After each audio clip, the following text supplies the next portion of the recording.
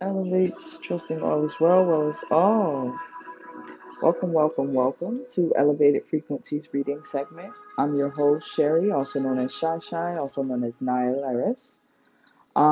If you are new to the Elevated Frequencies reading, please go back. This is part two of the three-part Akata series by Nedi Okafor. So we are currently on part two, reading Akata Warrior. We are on chapter 27 and 28 for this week. So I highly encourage you to go back if you are new. But I do want to thank you for coming. I thank you for, taking this as an opportunity to wind down and recenter your thoughts, recenter yourself. Life can get us so caught up, and we forget the essential benefit of taking a pause just for a moment. So, yes, we are reading Akata Warrior by Nedi Okafor. Again, we are on chapters 27 and 28 this week. For the listeners that's been with me, last week, as we know, just to give a quick recap, the Grash Kota was created. He definitely has a personality of his own. Um, they dealt with some difficulty getting back, which I'm going to be honest, if you're dealing with a newborn, you got to think of it like that. Stubborn, they're going to try you. Um, so there was a couple of things that this grass cutter was doing, causing some troubles. But now I guess they're really just trying to get it down to business. Because they do need grass cutter to get them to where they need to go, the burning city, so that they can accomplish their mission, whether it has to do with Ekwinsu or something else, but there is definitely something to be completed here. So let's go ahead and get into this. All right. Chapter 27, Quick Choices. Sunny breathed a great sigh of relief. For one thing, no council car appeared. This meant that Grashkota's indiscretions hadn't been severe enough to warrant punishment. Secondly, Edbail's car wasn't there. Her brother and Edbail were out. They hadn't seen Chupu and Edbail since the two had left to party on New Year's Eve. But what of the house help? What day was it? The stress settled on her shoulders again. What would happen if Lamb saw the grass cutter? Really saw him? For more than a millisecond. Once inside Edbail's compound, they stood there, waiting. Then the dust in the large parking lot puffed up as Grashkota softly landed. Would you have to go and do all that for? Sasha shouted at him. People could have died. More grass cutter laughter. Please, Olu softly said, stepping in front of Sunny. Have some rest, Grashkota. You've just come into being. I know you're tired. Sunny heard the grass cutter grunt. Take a nap, Olu said. No one will harm you here. You are safe and it's nice. A soft wind picked up and the dust wafted up on the side of the compound close to the house. Grashkota purred softly. Sunny could see the weeds growing there flatten as the grass cutter settled down. When he made no more sound, the four of them congregated quietly in the doorway. Grass cutters turn invisible when they sleep, Olu said. It's a protective mechanism. They sleep for about 5-6 hours after birth, so at least we'll have until nightfall. I think we should get out of here by then. Otherwise, someone's going to see him. He can't resist the temptation to scare humans. He's smart enough to keep it short. But sooner or later, he'll slip and we'll all end up in the Obi Library basement and he'll be plant food. Sunny knocked on the door. If days had passed, The house girl who lived in the servant house might be inside cleaning the house or cooking a meal. When no one answered, they all sat on the staircase in front of the house. Sunny brought out her phone. Without bothering to read all the messages, she called Chukwu. It rang once before he answered. Chukwu? Sunny said. Hi, Sunny! Sunny! She held the phone away from her ear. His shout was so loud. Yes, it's me. Where are you? Are you all right? Where have you been? I. Are you all right? I'm fine, she said. We are at the house. Oh, thank God. Thank God, oh. I thought ritual killers had taken you. I thought you were dead. I thought. I told you. We have nothing to do with any of that. What the hell are you involved in then? Eh? He snapped. You disappeared for 2 days. Is this even you? Yes, Sunny shouted. I don't believe you, he said, but he sounded calmer. Why should I? Sunny's eyebrows went up. 2 days? That was bad, but not too bad. She slapped her forehead. Why hadn't she thought to check her cell phone's date? Days of being so close to Chi-Chi, Orlu, and Sasha were rubbing off on her. She was losing her reliance on technology by the second. Did you call Mom and Dad? He paused for several moments. No, he finally said. Sunny's leg wobbled with relief as she leaned against the door. Thank goodness, she whispered. I wasn't sure, her brother said. I should have, but I'm glad you didn't. I'm fine. We did what we needed to do, but Chukwu, there's more. We have to stay here longer. What? How long? School starts in a few days. I have to go. Then then go. I can. No. I go home when you do. Where have you been? I can't say. Then where are you going? I can't say that either. There was a long pause. I'll be there in 5 minutes. I'm with Edbeo. Since you all disappeared, we've been searching for you all over. He was silent again for a moment. He was not telling her something, but she didn't ask. Okay, she said. See you soon. She clicked in and turned to the others. He's on his way. As long as they don't try to park the car on that side of the compound, Olu said, pointing to where Akata was sleeping, we should be fine. Edbeo wouldn't stop giving Sunny strange looks. Sunny's brother had hugged her tightly, and she even thought she saw tears in his eyes. I'm okay, she told him. Really? Chukwu only grumbled something and pushed past her to scoop Chi-Chi in his arms. Chi-Chi giggled as he hugged her, and Sasha looked ready to burst. I gave the house girls a few more days off, Edbeo said, unlocking the door. Your brother? He owes me. We've been eating trash for 2 days. After taking long showers, Chi-Chi and Sunny cooked up a meal of edikagang soup and fried plantain. They all ate and then watched a Nollywood movie on the widescreen TV. Then the sun was going down.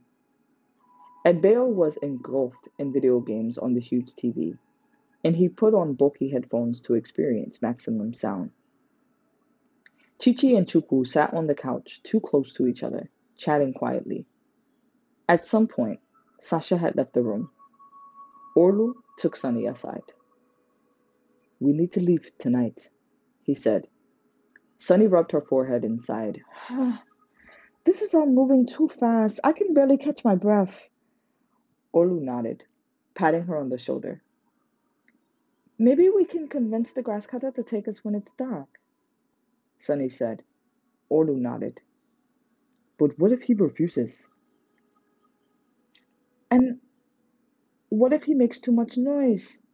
What if my brother comes out to see what is going on? What if... Orlu, I can't go in that basement again, she said. She shivered, suddenly feeling tears come to her eyes. She hardened herself thinking of the damage that had happened there. I won't.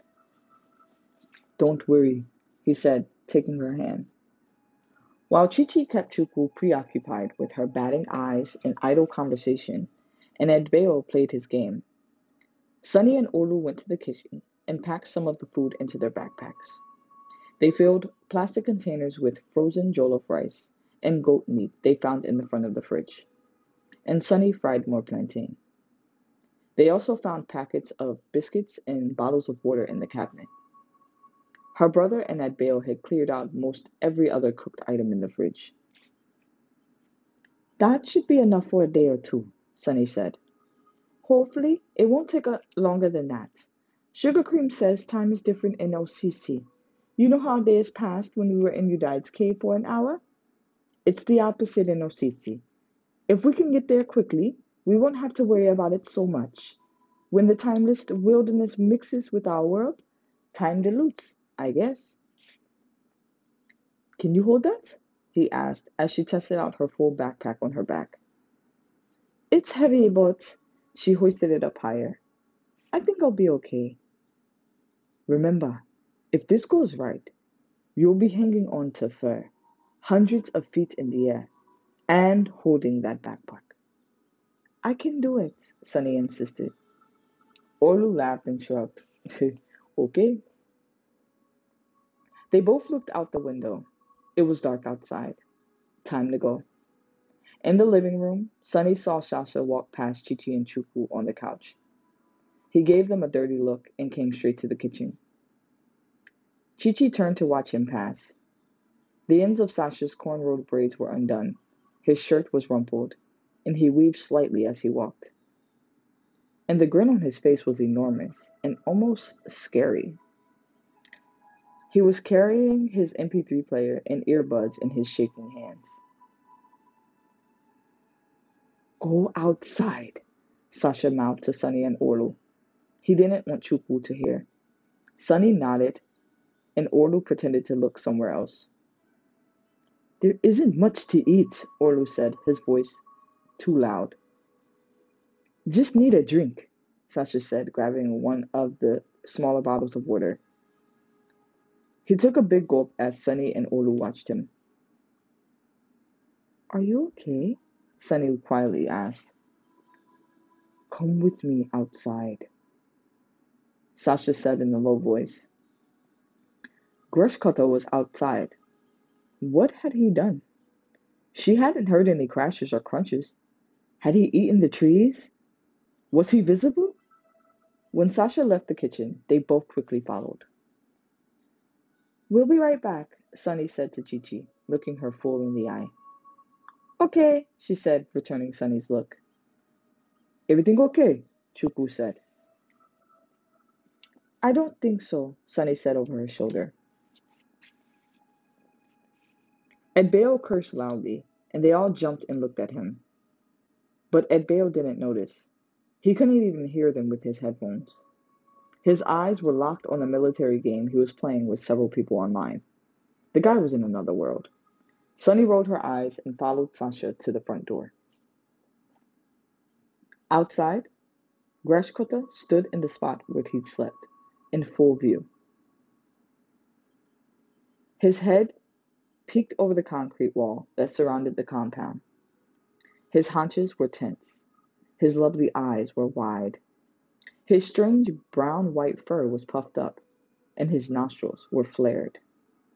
If a giant rodent could smile, this one was smiling. Sasha walked right up to the grass cutter and put a hand on his fur. The grass cutter nudged him with his head, and Sasha laughed. He just flew me high over Lagos, Sasha said. He he and I have something very important in common. He fiddled with his MP3 player, and it began to play Nas's album, Hip Hop is Dead, out loud.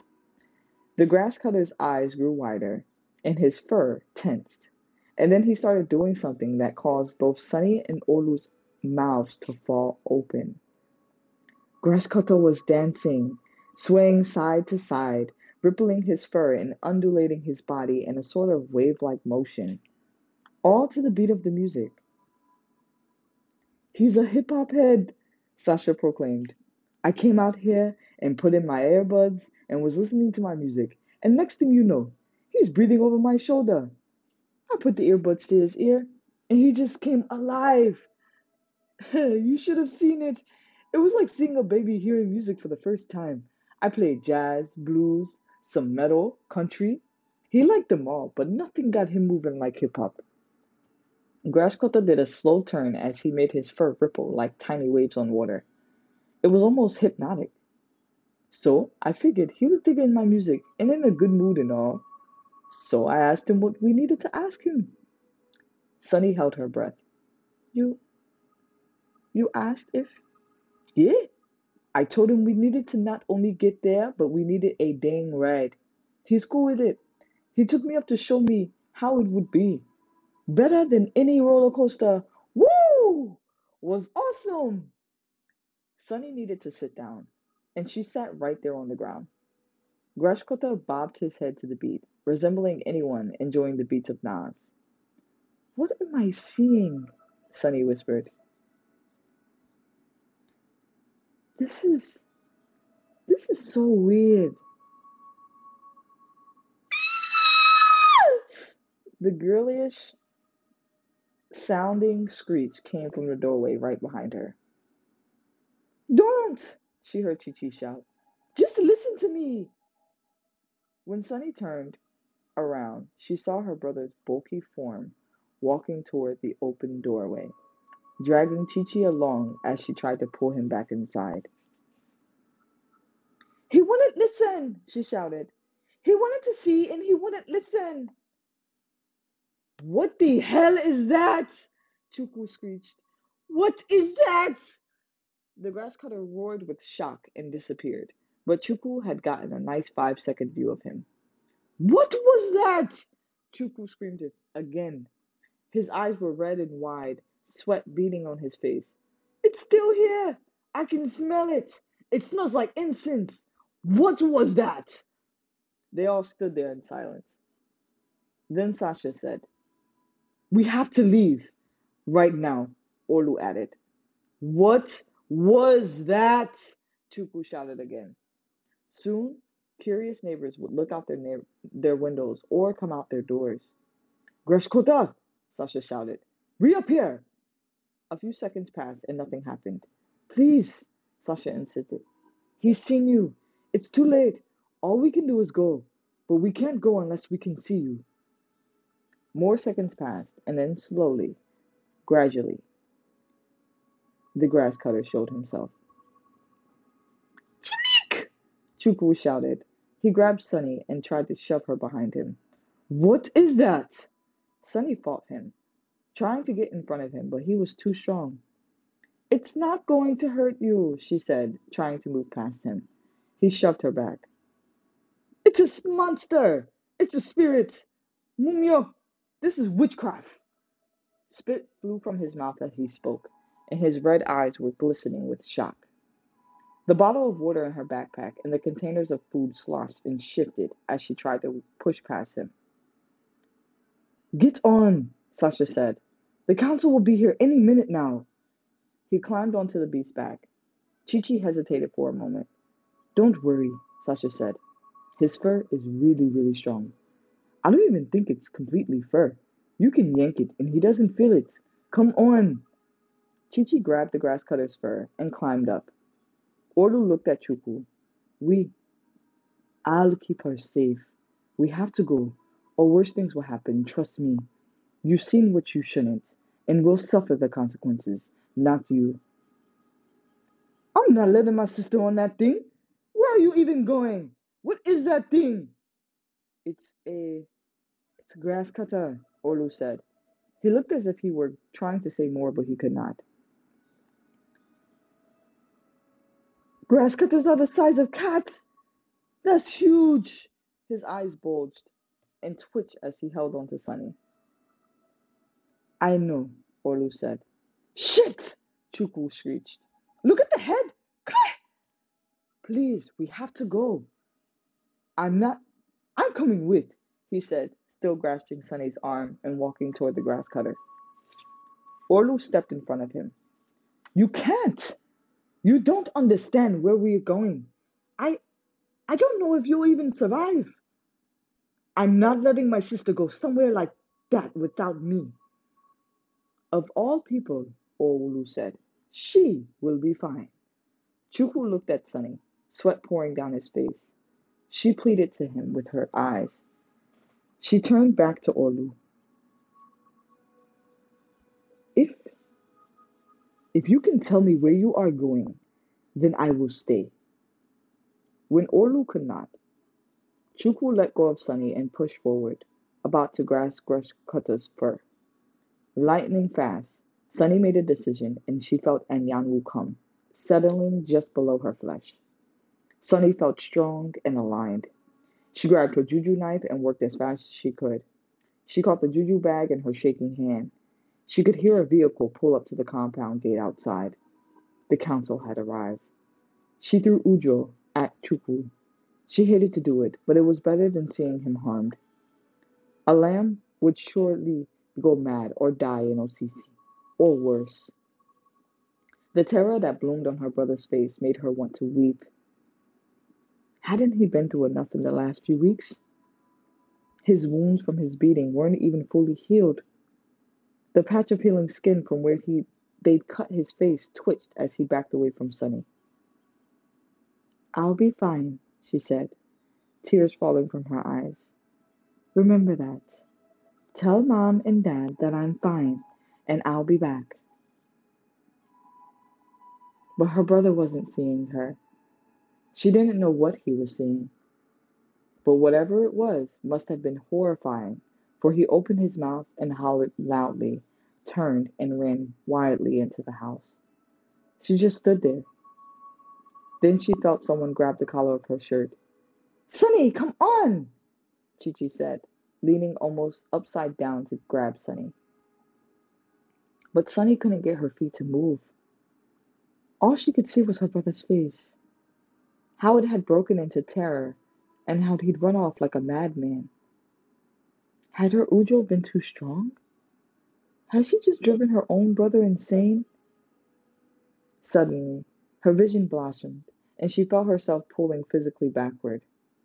Then it was like she was a passenger in her own body, watching herself climb onto Grashkota. As soon as she was on, and Yanwu mentally shoved her forward, and Sunny grasped, looking wildly around.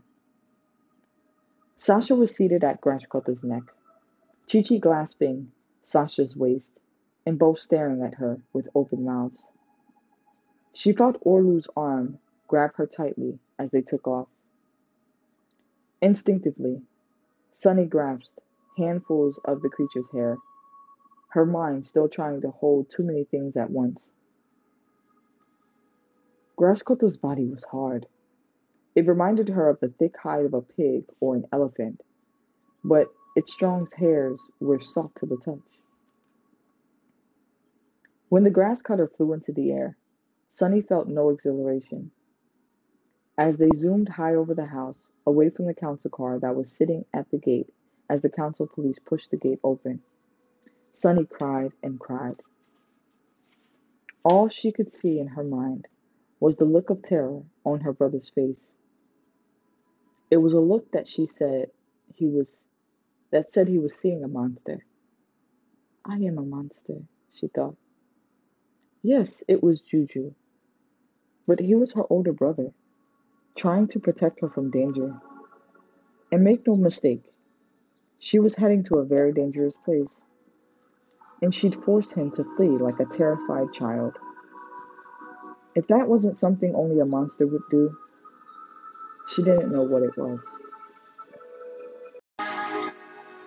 End chapter 27. Chapter 28. The Yam Farm. They were on the run. There was no getting out of this without being arrested. They could not return home without facing harsh punishment, no matter what they discovered in OCC. For the first half hour, Sunny could think of nothing but this fact and the look on her brother's face.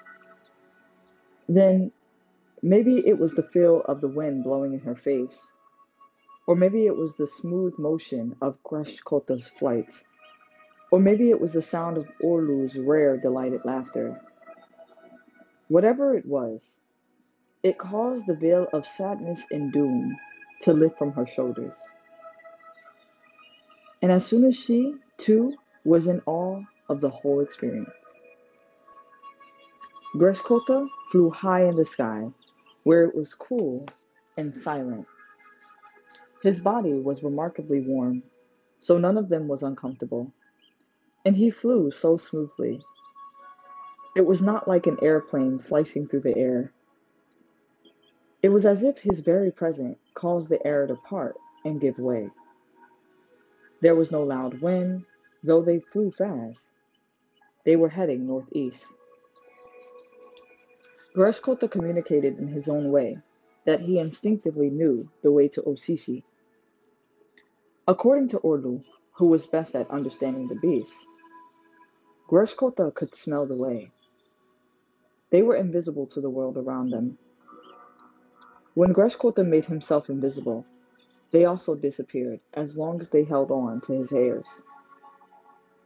Sunny could even feel it, a warm sensation that traveled up from his body.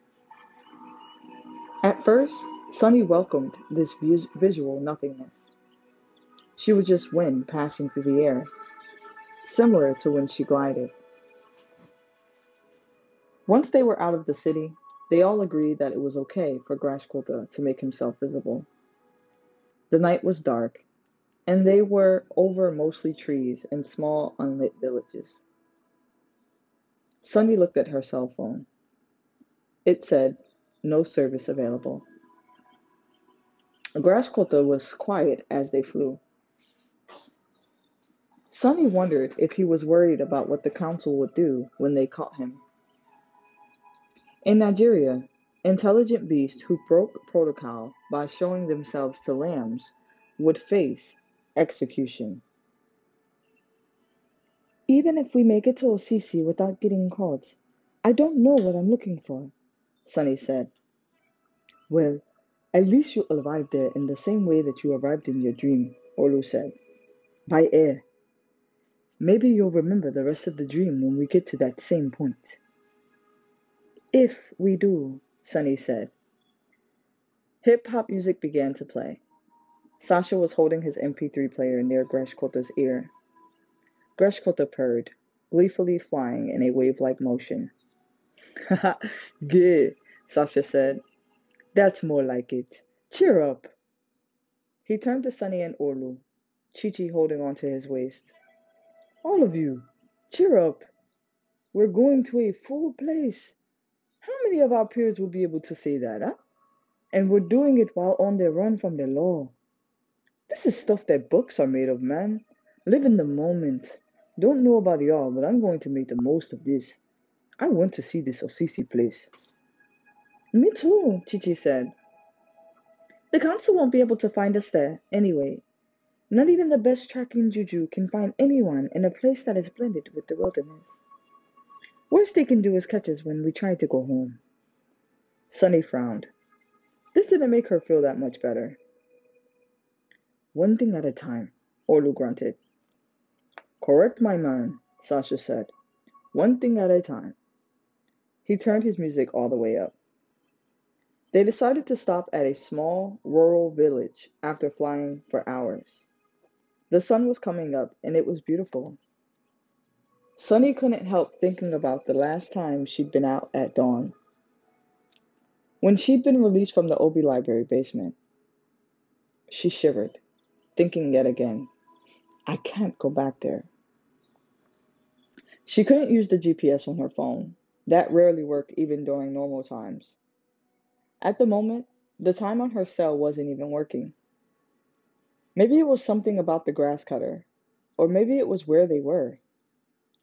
Whatever the cause, she was left to guess their location. They'd been traveling northeast from Lagos.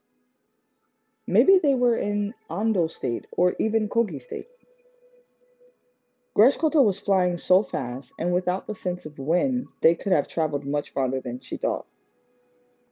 Whatever the case, the village below was quiet. Cassava and yam farms stretching beyond the small cluster of houses. They were invisible as they landed beside a large pond. Shh, Olu said as they looked around. Anyone see anyone? There, Sasha whispered. In that yam farm. They all looked.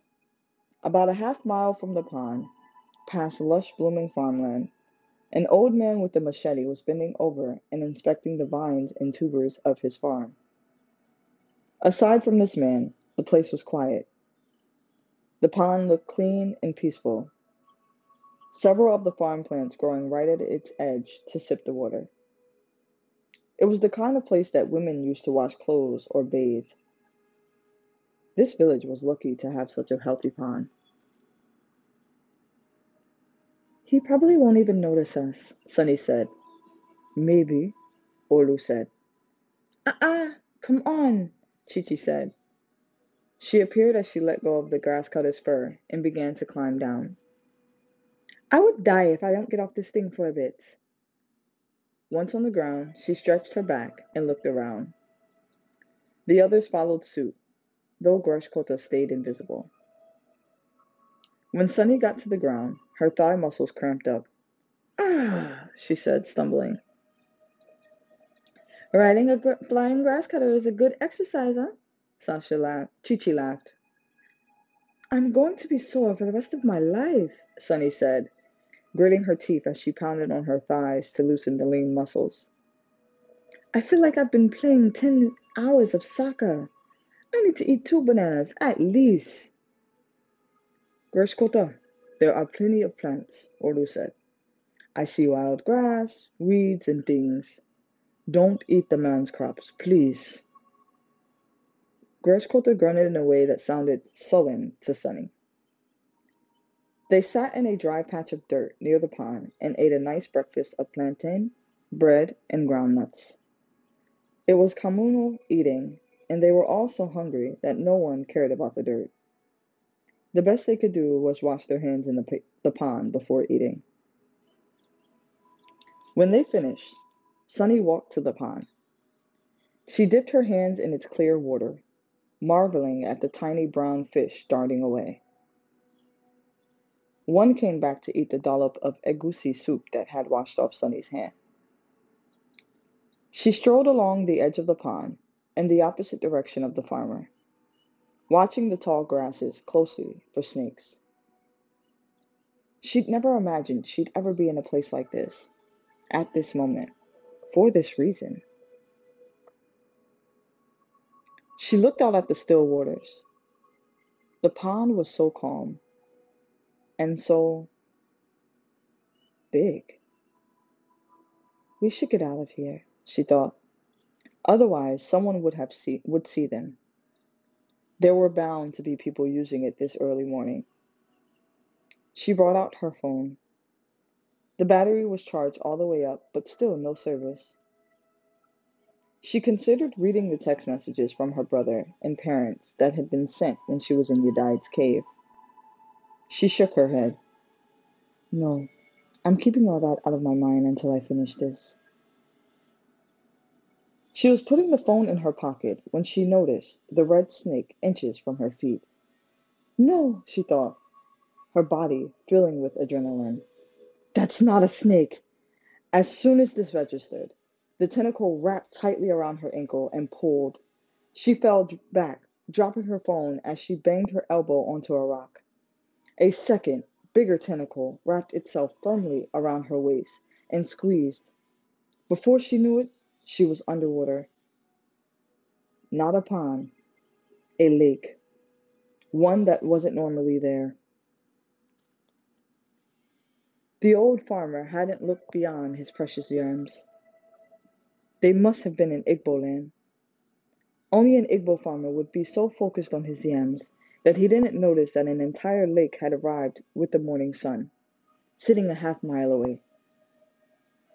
All this spun around in Sunny's frantic mind as she fought with the water, the tentacle, and for air.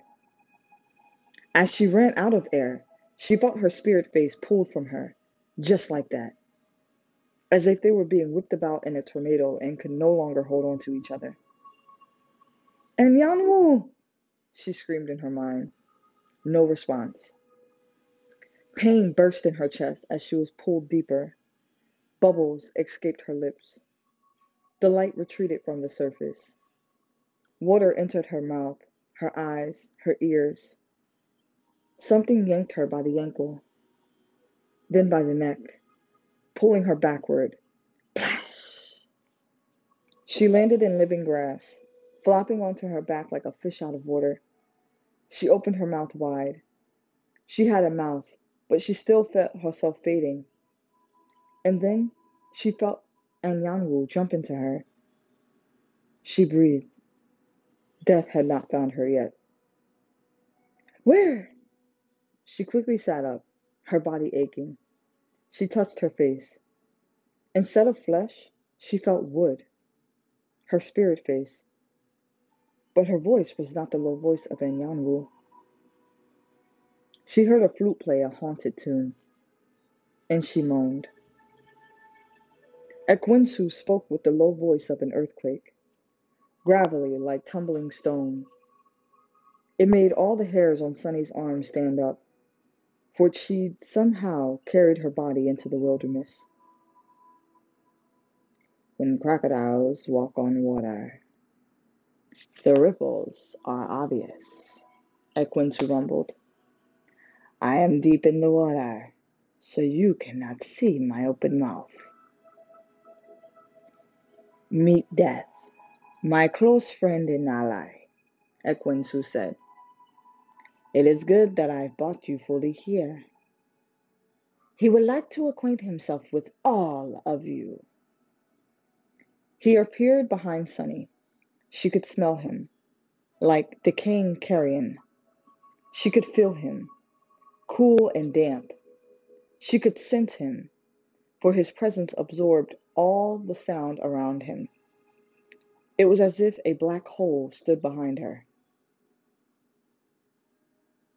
Face me, child, he said in the voice of her father.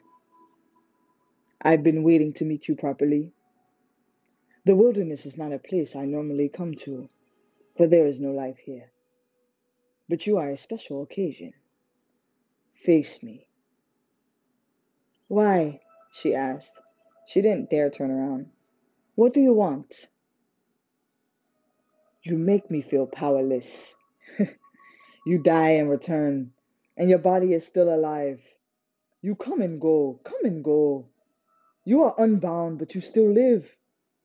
Why does your body not die here after so many seconds? Who are you?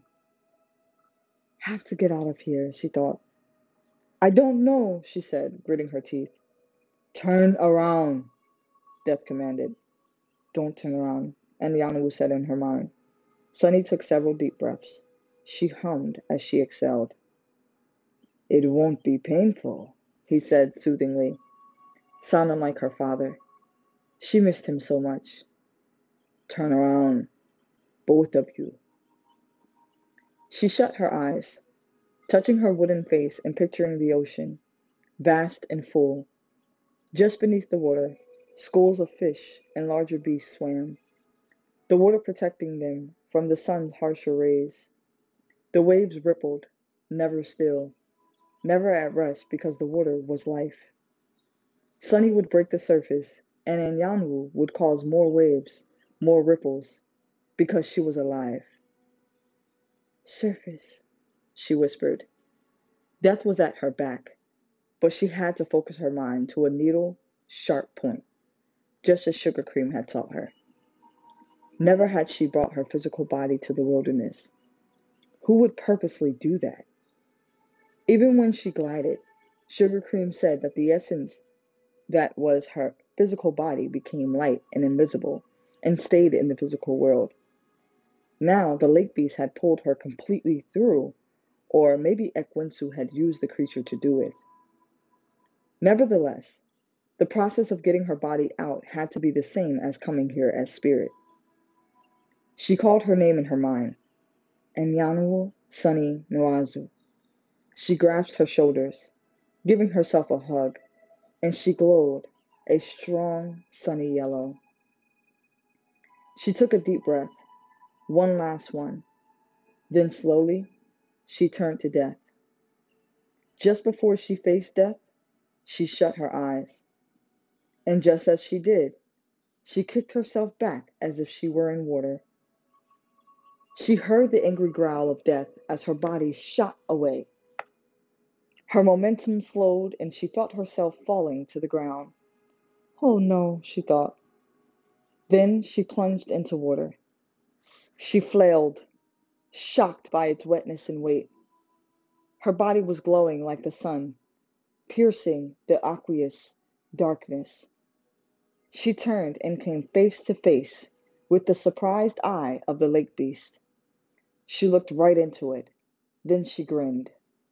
Her body was still glowing a yellow white, blinding the great water beast. She kicked with both her legs, swam at the lake beast's eye, and buried her fist into it. She felt something burst, and the lake beast roared and began to thrash in pain.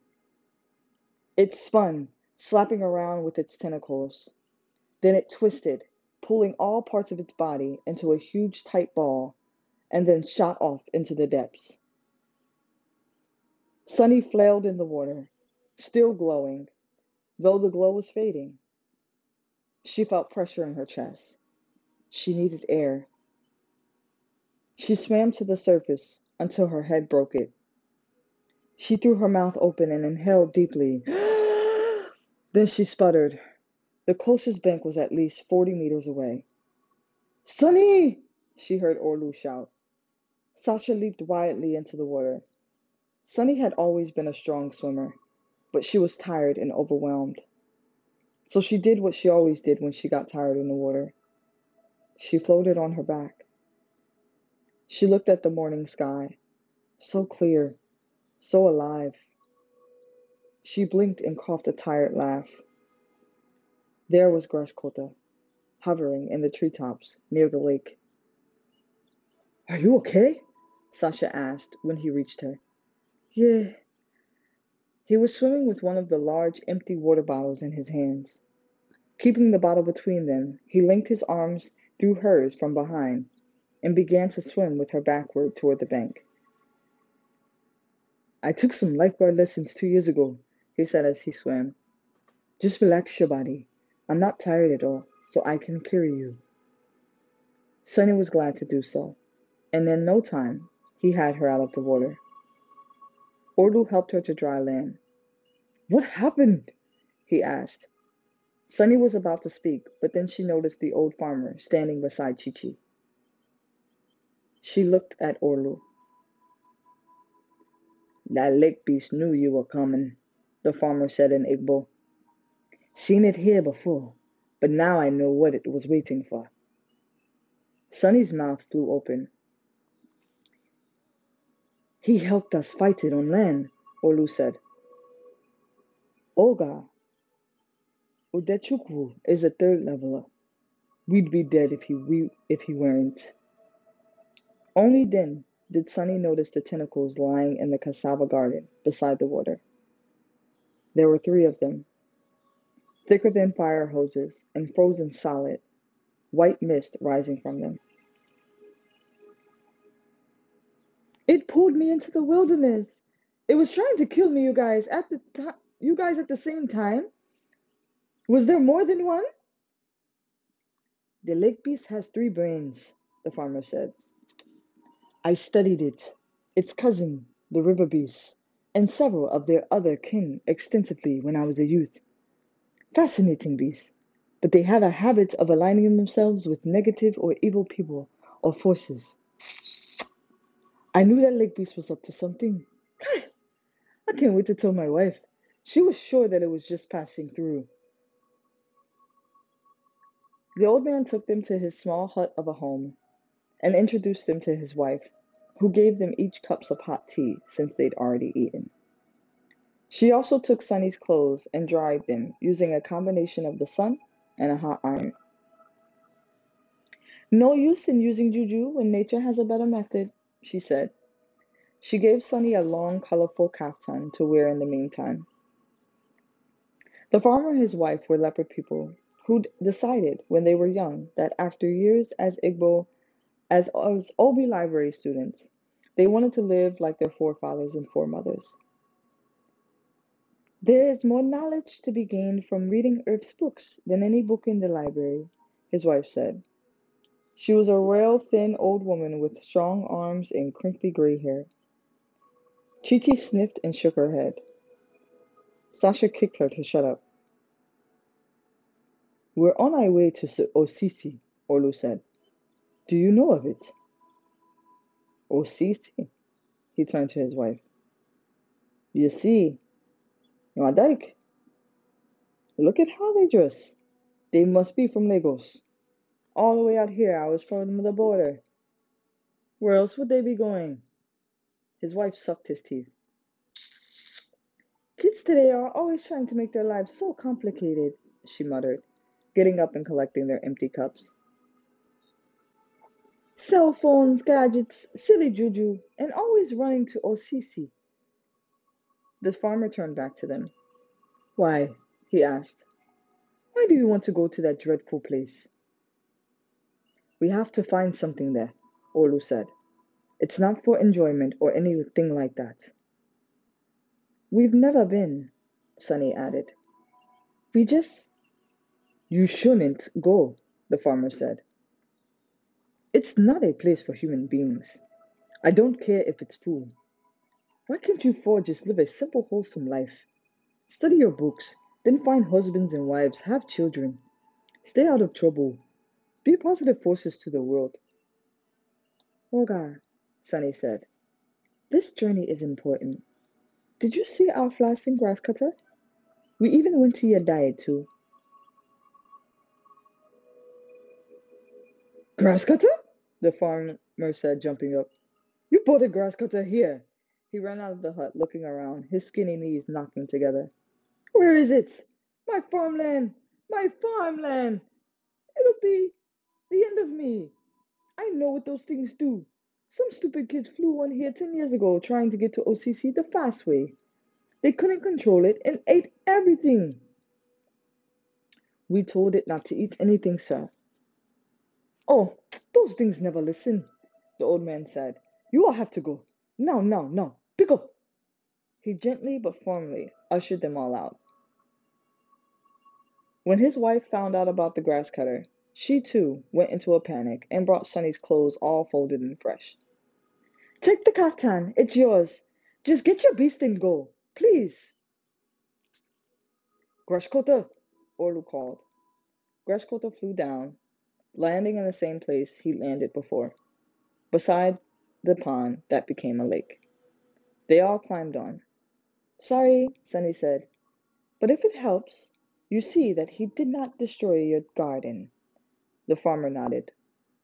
For the moment, grasscutters are known liars and equally known for their trickiness. Trust me when I say that you can trust a flying grasscutter as far as you can throw it. Be careful. Grasscutter humphed, offended. And please consider our advice about living a simple life, his wife added. We will, Sunny said. Will you be okay with that? She asked, pointing a thumb at the Blake. Oh, sure, the farmer said. It'll move on now that it's done what it came to do. And since you punched it in the face, the wife added. They all laughed. They flew off, leaving the farmlands as they climbed into the sky. Sunny looked back at the farm just in time to notice the sleek black BMW pulling up to the hut on the narrow dirt road. Even out in the middle of nowhere, the council had found them. They'd escaped completely by chance. We just have to make it to Osisi, Olu said. If that farmer was right, we won't have to make more stops. The grass cutter grunted with relief, and Orlu patted him on his side. Don't worry, we won't let them harm you. We forgot to ask them where we were, Sunny said, minutes later. Does it really matter? Sasha asked. As far as I'm concerned, that was very much the middle of nowhere. For hours, they all were quiet as Grashkota flew on. Sunny didn't know what the others thought about as they stared into the clouds ahead, behind, or to the side. But she was glad for the silence. A chill had fallen over her flesh, a headache at her temples, and in her ears she heard a high-pitched screaming. And in the back of her mind, like the powerful after-image left if one happened to see lightning strike, she saw the image of death. She hadn't looked right at him, but she'd seen him with her peripheral vision as she pushed back. And she was still seeing it, a blaring whiteness that could swallow anything if you faced it. She'd been so close. She shut her eyes, stifling a sob that came from deep within. Ekwensu had been there. Death had been there. And she was falling apart. And if I had looked at death, what makes me sunny would have died, and I'd just be Enyanwu, which means I wouldn't really be. She felt Enyanwu hiss protest at her thought, and Sunny sat up straighter. But it took hours for the image of death to fade. And even when it did, it didn't fade completely. Sunny didn't think it ever would. In chapter 28. So there you guys have it, chapters 27 and 28. Woo! Have to say, they were juicy. They were both juicy. Like down with Chuku being so like curious, it's like for me, if I was Chuku, Sunny's brother, I would really just like try to do my best to mind my business. Um, like especially because I would try to make it. My goal is to understand, to not be curious, because I want to respect the fact that she has said, I can't talk about it. I can't tell you as bad as I want to. I can't. I would have done what I can to control myself to not pressure that. Because he's stressing himself out. And that's what made him see the grass cutter, and then lose his mind. I just feel bad because I don't know how effective the juju was that Sunny did put on him. And if the the thing is now, is her brother gonna be afraid of her? Because like he was looking at her like, what the fuck are you? Da da da da. So like, is he no longer seeing his sister and he's seeing something that's just totally crazy? I don't know. That's from chapter 27, and in chapter 28, they pretty much on the run now because of what that whole shit Grasscutter did and Chuku seeing them. Oh man, like Chuku messed it up for his sister and he don't even know it. Like, and that's the part that sucks. Is like he could have avoided that and protected her by just minding his business, like, and really just respecting what she was saying. Like, I'm not in no like evil nothing. I'm actually just trying to save us, like, and myself. But it couldn't be explained, and it's like this is where he could have used his discernment. You know what I mean? Like he could have took a moment and sat with God and said, "Yo, I don't know what my sister's doing, but God, just give me peace to know she's okay." You know. But yeah, now that they on the run, they made it to some small town or whatever that had a pond that they thought was a pond, but all in all, behold, it was the river beast waiting for Sunny.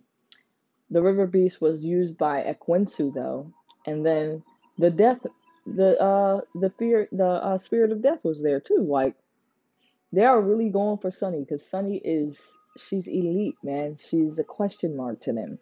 They're wondering like, why aren't you dead yet? Like, and Yanwu is a part of you, but you and yourself has an ability and a calling over your life that makes me question you, and I need to identify that. And Death is just trying to snatch that soul up. But yeah, she fights back each and every time, and it seems like they're always being aligned and brought across a path with someone who can relate and fight with them, or what have you. So like that it couldn't have been an Igbo guy. They could have went to anybody's farm, but they went to that farm. It's just being guided and led, being obedient. So yes, it's just powerful. I love this book. Next week we will be reading chapters 29 and 30. But I just want to let you guys know as well that next week I will be on vacation as well. So the daily post won't be being posted, but this will still be posted because I'm going to actually proactively read these two chapters this week within the same week that we read 27 and 28, but I'm not going to post them until next Wednesday. So tomorrow you'll get 27 and 28. Next week will be 29 and 30. And we are almost done, y'all. Like I said, I think it's like 36 chapters in here. So we're almost done with this part 2. And then the last one is part 3, Akata Woman. So, yeah. I hope you guys are continuing to enjoy, and as always, until next time, stay true, stay you. And wind it down, my love, and slow it down, my love. Don't overwhelm yourself, it's gonna get done. So wind it down, my love, and slow it down, my love. Don't overwhelm yourself, yeah. It's gonna get done. Namaste.